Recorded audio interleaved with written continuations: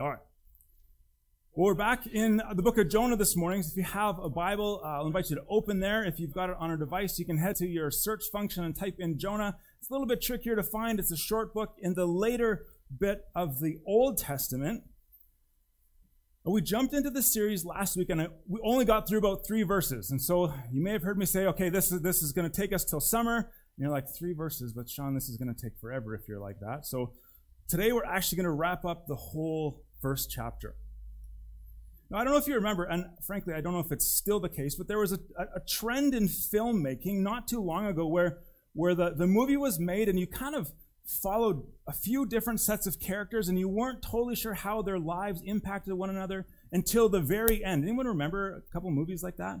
There's a few, right? The one that came to mind first for me was 7, I think it was called 7 Pounds with Will Smith, where he kind of tracked the stories of all these people, because I won't give away the movie, but at the end it all came together. You could tell you're watching one story. Well, as we look at the rest of this chapter, I kind of want us to look at it in that light. There's sort of 3 characters or groups of characters that act in chapter 1, and kind of envision as we read, following each set with one camera. It's the same story, 3 perspectives as we follow. So I'm going to read the text, and then we'll look at the chapter from the vantage points of the sailors. This is a bit of a heads up. Of Jonah, and then of God himself. Okay, and even as I read, see if you can put yourself kind of into the shoes of these groups. This is Jonah chapter 1. I'm picking it up at verse 4. So Jonah has run away, gone the opposite direction he was supposed to go, and boarded a ship going west when he's supposed to be traveling east. Verse 4. But the Lord threw a great wind onto the sea, and such a great storm arose on the sea that the ship threatened to break apart. The sailors were afraid, and each cried out to his God. They threw the ship's cargo into the sea to lighten the load. Meanwhile, Jonah had gone down to the lowest part of the vessel and had stretched out and fallen into a deep sleep. The captain approached him and said, "What are you doing, sound asleep? Get up, arise, call to your God. Maybe this God will consider us, and we won't perish." "Come on," the other sailors said to each other. "Let's cast lots. Then we'll know who's to blame for this trouble we're in." And so they cast lots, and the lot singled out Jonah. Then they said to him, "Tell us, who is to blame for this trouble we're in? What is your business, and where are you from? What's your country, and what people are you from?"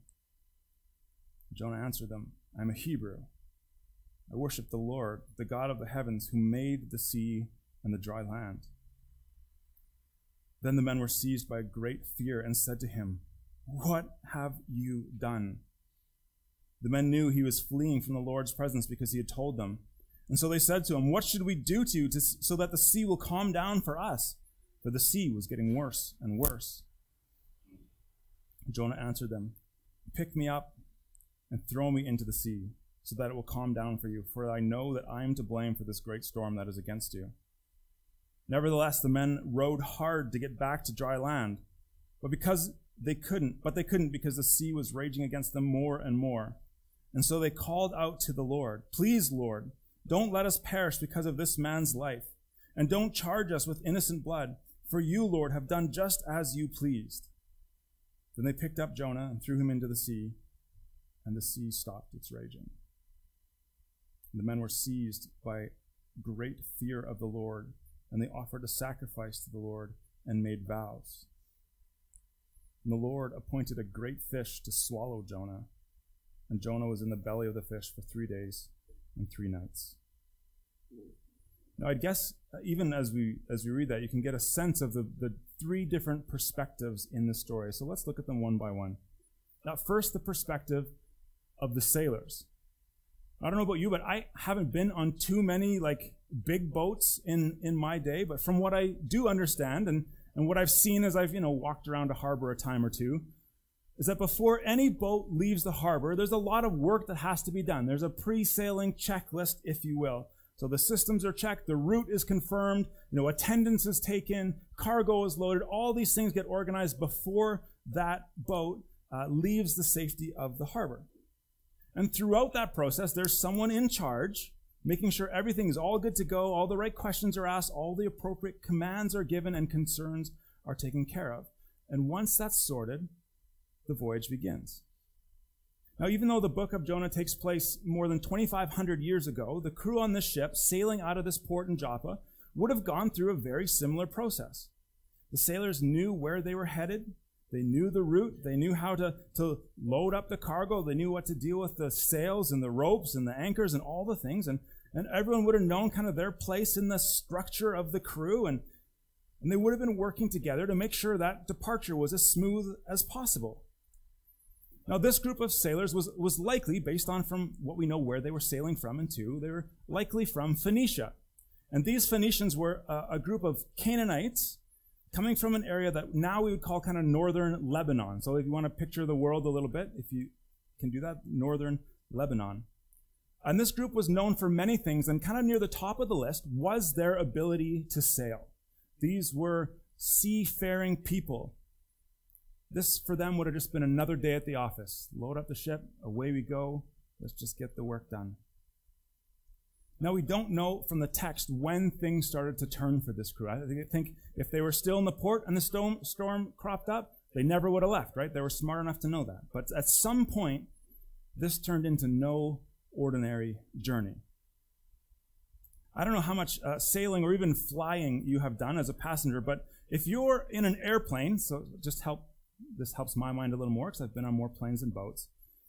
What's the first thing you do when you're in the air and that plane gives a big bump? Other than grab the things, right? You look to the crew, right? And if they're still pushing the drink cart down the aisle, no matter how much you're bouncing around, if they're still walking down the aisle, things are maybe not okay, but they think it's okay, so I will try to believe it's okay. But if the pilot comes on and says, "Flight crew, take your seats," that's when you cinch that thing a little bit tighter, grab on and look through the front for the bag just in case, right? But even still, if they kind of casually walk back down the aisle, file their things and sit down and they look okay. But when you start to notice that look in the crew's eyes, right, that something's not right, when they start to reach for the bags, that's when you wonder. And that's what's happening here on the sea. These sailors were professionals. They knew the sea. This was not their first bump. This was not their first wave that they hit. They had no doubt sailed this route many times, sailed through storms like this, struck by big storms time and time again. But there was something about this storm that made them uncomfortable. It was maybe more fierce than it should have been, than they expected. There's a good chance it was an unusual time of year. We know this from other places in Scripture that weather in this part of the world is different than here, where the weatherman can tell you one thing and it just never shows up, or it can say sunny and then the thunder rolls over it, right? You can't really predict here, but there's a rainy season, there's a dry season, there's a good season to sail, and there's a bad season to sail. There's some evidence of this in the book of Acts too, where Paul says, hey, if we leave, there's going to be problems on the sea. We all know this, right? We know this. And so there was a time of year when storms were expected and the seas would kind of close, if you will. And this seems to be not one of those times. They weren't expecting a storm, let alone a storm this big. Verse 5 tells us that it wasn't just one or two rookie sailors that were nervous, but they were all upset. They were all fearing for their lives, it says. They all cried out to their gods, the text says. When we read that, we're reminded that these sailors weren't following Israel's God. They were following their own gods. And knowing the Canaanite background and the Phoenicians, they would have had a worldview of polytheism, meaning serving many gods or worshiping many gods. And so they would have had particular gods for particular places and particular purposes. And so when something's going wrong, they have to kind of file through the Rolodex of their brain. That's an old word, but the Rolodex of their brain, think, okay, we're in this place, so I think this God helps here, and it's this kind of weather, so we need to appeal to this God here, and we're on a boat, so the God of boats, you got to find that one too. And they cried out to the right, or they tried to cry out to the right combination of gods for their particular time and circumstance, trying to get the attention of the right gods to help them. At the same time, not only were they scared and crying out to their gods for mercy, but they were throwing anything they could overboard, trying to get that boat to sit higher in the waves. They're crying out, they're fearing, they're tossing cargo, and then verse 7, it says they cast lots to try to find out who or what was behind this storm. When they left port, everything apparently was normal and fine, but now they're in chaos and trying to do whatever they can to understand the situation. One writer helpfully describes casting lots like this. It's not something we do anymore. Well, in the church, we don't do anymore anyways. He says this, now these lots were originally like little stones. They might have been created in the shape of dice, but they were usually used in pairs. They would have had a dark side and a light side. And what they would do is they'd take these stones and they kind of shake them up and they'd throw them like you'd throw a dice. And if both stones came up dark, then that would say that, no, this is a negative situation, or kind of the question you've asked of the dice is a negative answer. If they came up light, then it was positive. And if it was mixed, then it was kind of the gods saying, hang on, just sit tight for a minute. Now, the interesting thing is when we read our Bibles, we do find God's people casting lots a few times. There's an example in Joshua 18, 1 Chronicles 24, Leviticus 16, and there's actually one time in the book of Acts too when they want to replace Judas. But importantly, after Pentecost, what happened at Pentecost, do you remember? The gift of the Holy Spirit, we don't read anything of lots anymore in the Bible. Okay, so a little bit of a side here. We should not be consulting dice for wisdom. We should not be consulting cards. We should not be consulting mediums. All of these things. There's only two places where information comes to us from. It's either from God or from the evil one. Okay? So as I was reading and studying about lots, I'm like, man, this sounds like what you'd ask a Ouija board, right? We don't do that. We don't toy with that. Because if you're not inviting the Lord into your life, you're opening yourself to have the evil one in your life, and that's not a good thing. So after Pentecost, we don't read anything more about lots in the Bible. And maybe this writer says the most helpful summary statement that we can find about lots in the Old Testament is in Proverbs 16:33, and Solomon says, the lot is cast into the lap, but its every decision is from the Lord. In other words, we can throw the dice and we can use that for the basis of a decision, but God, who is sovereign over all, controls all the things, even the dice. And now in our New Testament understanding, we don't need the dice because we can boldly approach the throne of God and ask him ourselves. Back to Jonah. They cast the lots and it directed them to one particular individual, and we'll get to him in a second. And the sailors started their investigation. Verse 8, they said, who's to blame for this trouble? Who are you? Where are you from? What's your business? What's your country? What's your people? See, they're trying to get the answers to these questions because they're like, okay, if he's from this region, then again, we have to call on this God. If he works in this industry, then we have to call on this God. They're still trying to fit what's going on into their polytheistic understanding of the world. And they basically ask him, what did you do? And what should we do? Because we're all out of ideas. In verse 11. Jonah answers them, and again, we'll dig into his answer soon. He says, throw me overboard.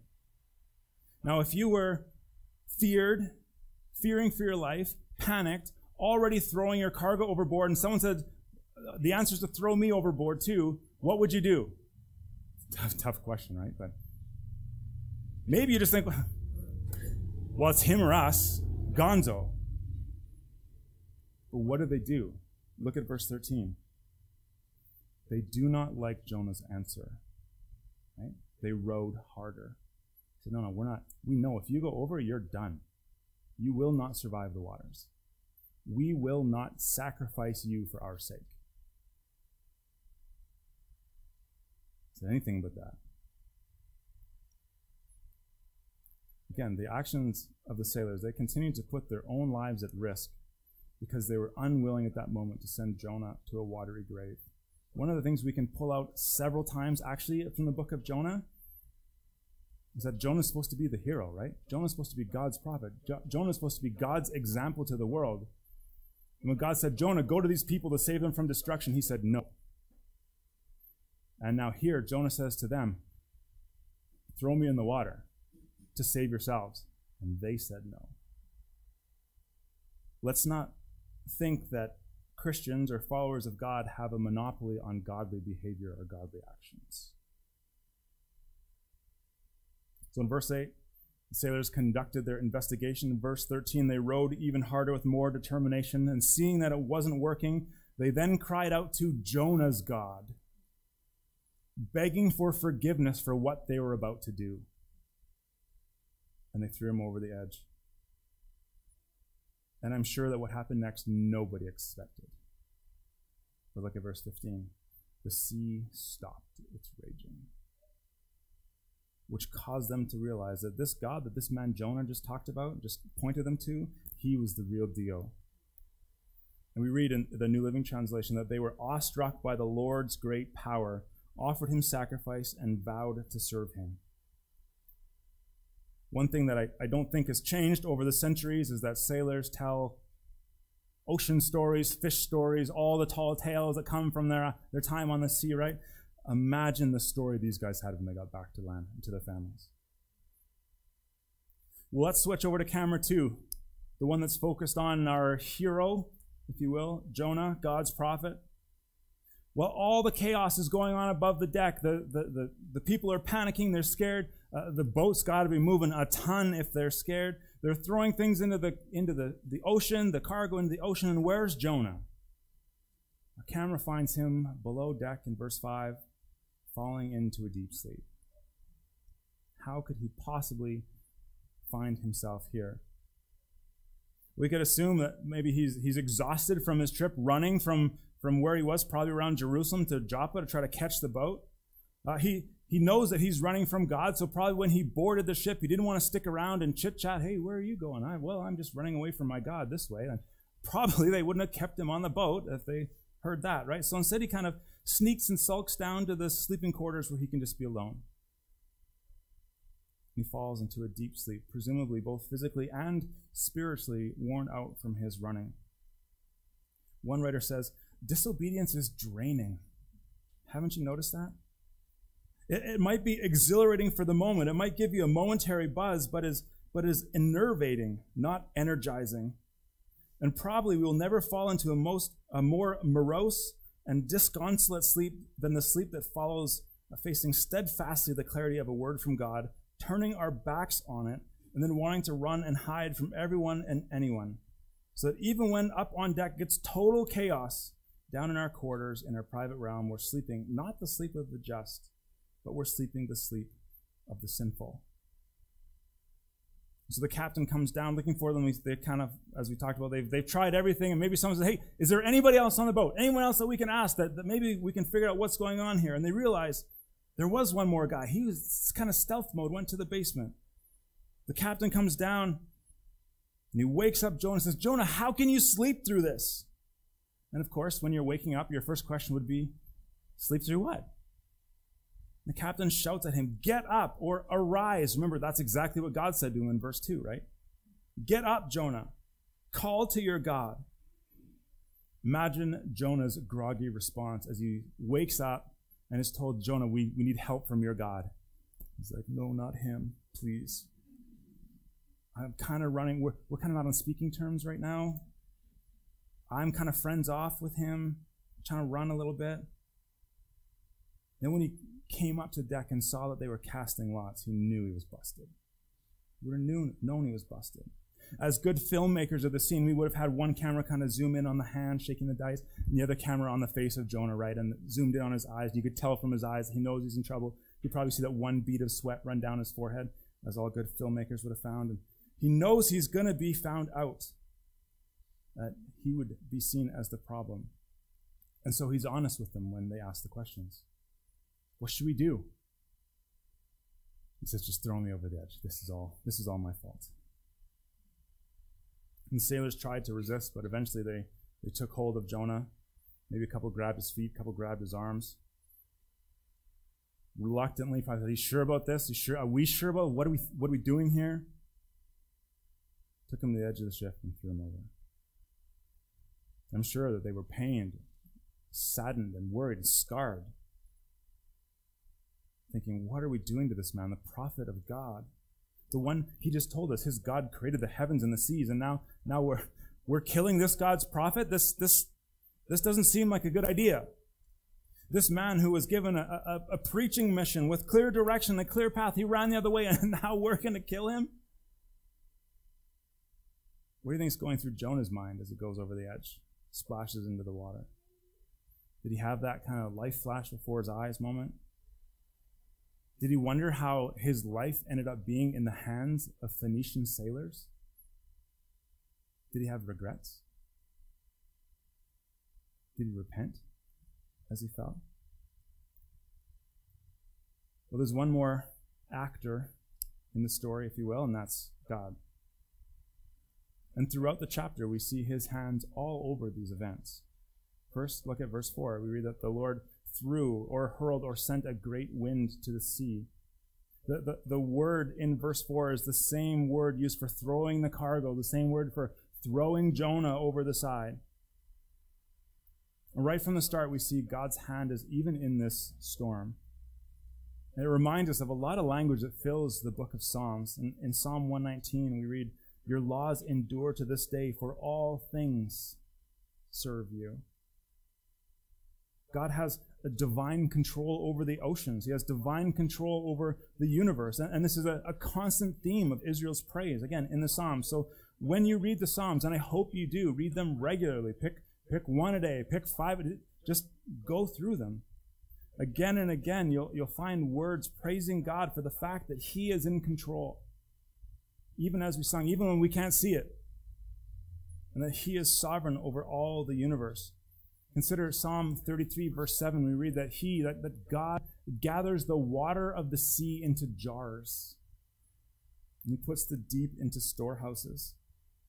That's quite the picture, isn't it? God putting oceans into jars and putting them on a shelf. Alistair Begg says, he gathers up the oceans and puts them in the jars in the same way that you and I might put together a gallon of pink lemonade and know ourselves sovereign over that affair. To God Almighty, the oceans of the world are as much under his control as if he was able to simply gather them up and put them into jars. How different is this view of God than those of the pagan sailors? Those sailors viewed the sea as some kind of uncontrollable primordial force, and they were simply at its mercy, trying to beg from whatever God they could to try to just get them through. And when they cried out, they were simply hoping to just manifest themselves a way out of the storm, not just kind of get through the raging sea, as opposed to call out to a God who actually controlled the sea. A little bit later in the Psalm 107:25, he says, God spoke and raised a stormy wind that stirred up the waves of the sea. See, God, as creator, exercises his rightful authority over these things. And he even uses them to direct, to discipline his people. That's what's so significant later. Maybe you're thinking of somebody asleep in a boat in a big storm, and you think, wait a minute, I've read about that later in the Bible. And in the New Testament, there's a scene where we find Jesus asleep in a boat with his disciples during a storm on the Sea of Galilee. Do you remember that one? There's some pretty staunch similarities to Jonah here. Similarly, the disciples are experienced fishermen. They would know the water. They would understand the storm. They would have sailed through storms before. It's not like, like me on a paddleboard and the wind kicks up and these 6-inch waves start to hit the board and I'm like, God save me. Well, these guys knew it, right? They were fine. But instead, they're freaking out in the storm, and they wake up Jesus, and what do they say to him? Don't you care about us? Don't you care we're dying? And maybe the good Jewish boys knew this story of Jonah. And so when Jesus gets up, stands up, looks at the storm, and basically says, hey, cool it. And it stops. Remember what the disciples said? Who is this guy? Who is this man that even the wind and waves obey him? See, and these are good Jewish fishermen in the New Testament. They knew that God is the one that could gather up the ocean to jars and that had the deep in the storehouses. And Jesus stood up and says, here I am. This is the Jesus we talk about here at Trinity. This is the Jesus that we commit our lives to, or we're asking you to commit your lives to. This is the Jesus whose authority we submit to. If he can tell the storm to be quiet, then he can tell me whatever he wants about my life, and I should listen. This is the Jesus who came and died on the cross for our sake. The point here is simply this: what happened to Jonah was not a coincidence. The Lord used even the sea as an instrument to discipline his reluctant prophet. So the Lord, who in verse 4 sent a great wind, now in verse 17 at the end of our chapter, sent a great fish to swallow Jonah. He didn't leave his servant. This might not, sometimes we have to wrap our minds around. In the mercy of God and the grace of God, Jonah got eaten by a fish. He didn't leave his servant to certain death, but provided a rescue. It wasn't clean, it wasn't pretty, it wasn't like Pinocchio, where if you remember the old Pinocchio movie, they're in the belly of the whale and they've got the campfire and whatever else. No, this would have been like tight and ugh. But he rescued him. As we continue forward in the book, we'll see again and again how the Lord provides. There's several examples in chapter 4. The Lord provides a vine and a worm and an east wind, and here he provided that great fish to swallow Jonah for 3 days and 3 nights. And I know, we talked about miracles last week, but I know that some of us, even right now, are thinking, that's crazy. It's still crazy. I know, Sean, you talked about miracles last week, but swallowed 3 days, 2 nights in a fish and survived, that's crazy. I can't. It's impossible. Let me invite you in your off time this week to Google modern day Jonah stories. Because in the last couple of years, there have been at least 3 that I found where someone has actually been swallowed by a whale. Hasn't been for 3 days and 3 nights, but nevertheless, and survived. But even as we close, that's neither, it is a little here nor there. But even as we close, I want to leave you with this extended story. Again, Alistair Begg put this in a message some time ago, about 10 years ago. He said this. He says, I don't think there's any great service to try to find a contemporary illustration to prove to you that Jonah could have survived in the whale or not. To justify the text of Scripture, he says, the text of Scripture stands alone and we will submit to it regardless. He says, but there's an interesting article in the Associated Press. Again, this is about 10 years ago. You may have heard of it. I think I remembered hearing about it. When Air Flight France 71 from Papeete, I forget how to say that, from French Polynesia, from Tahiti, arrived in Los Angeles at 7:48 p.m., and when it got to the gate, a maintenance worker spotted a blanket hanging from a wheel well and notified authorities when he found a man. In that wheel well, they found a 6-foot, 180-pound man virtually frozen who survived the temperatures at 38,000 feet, flying at 600 miles an hour for 8 hours. When they got him down out of there, his clothes were threadbare, he was covered in all kinds of grease, and his core body temperature was 79 degrees. When they got him to that's when they got him to the UCLA Medical Center. One of the doctors said, we don't know of any other person whose body temperature dropped this low who has survived. Usually, anything below 85 degrees is fatal. So Begg says, it's interesting. It's just interesting. You know, if we all sat down and said, hey, do you think it's possible for a 6-foot, 180-pound man to fly for 8 hours in the wheel well of a 747 at 38,000 feet going 600 miles an hour with sub-zero temperatures, 50 degrees below, not counting wind chill factor, finally arrive in LA and somehow get off, find his way to the hospital, get checked out, and then go to Denny's before dinner that night? Would that be possible? We would all say, no, that's absurd. But here it is.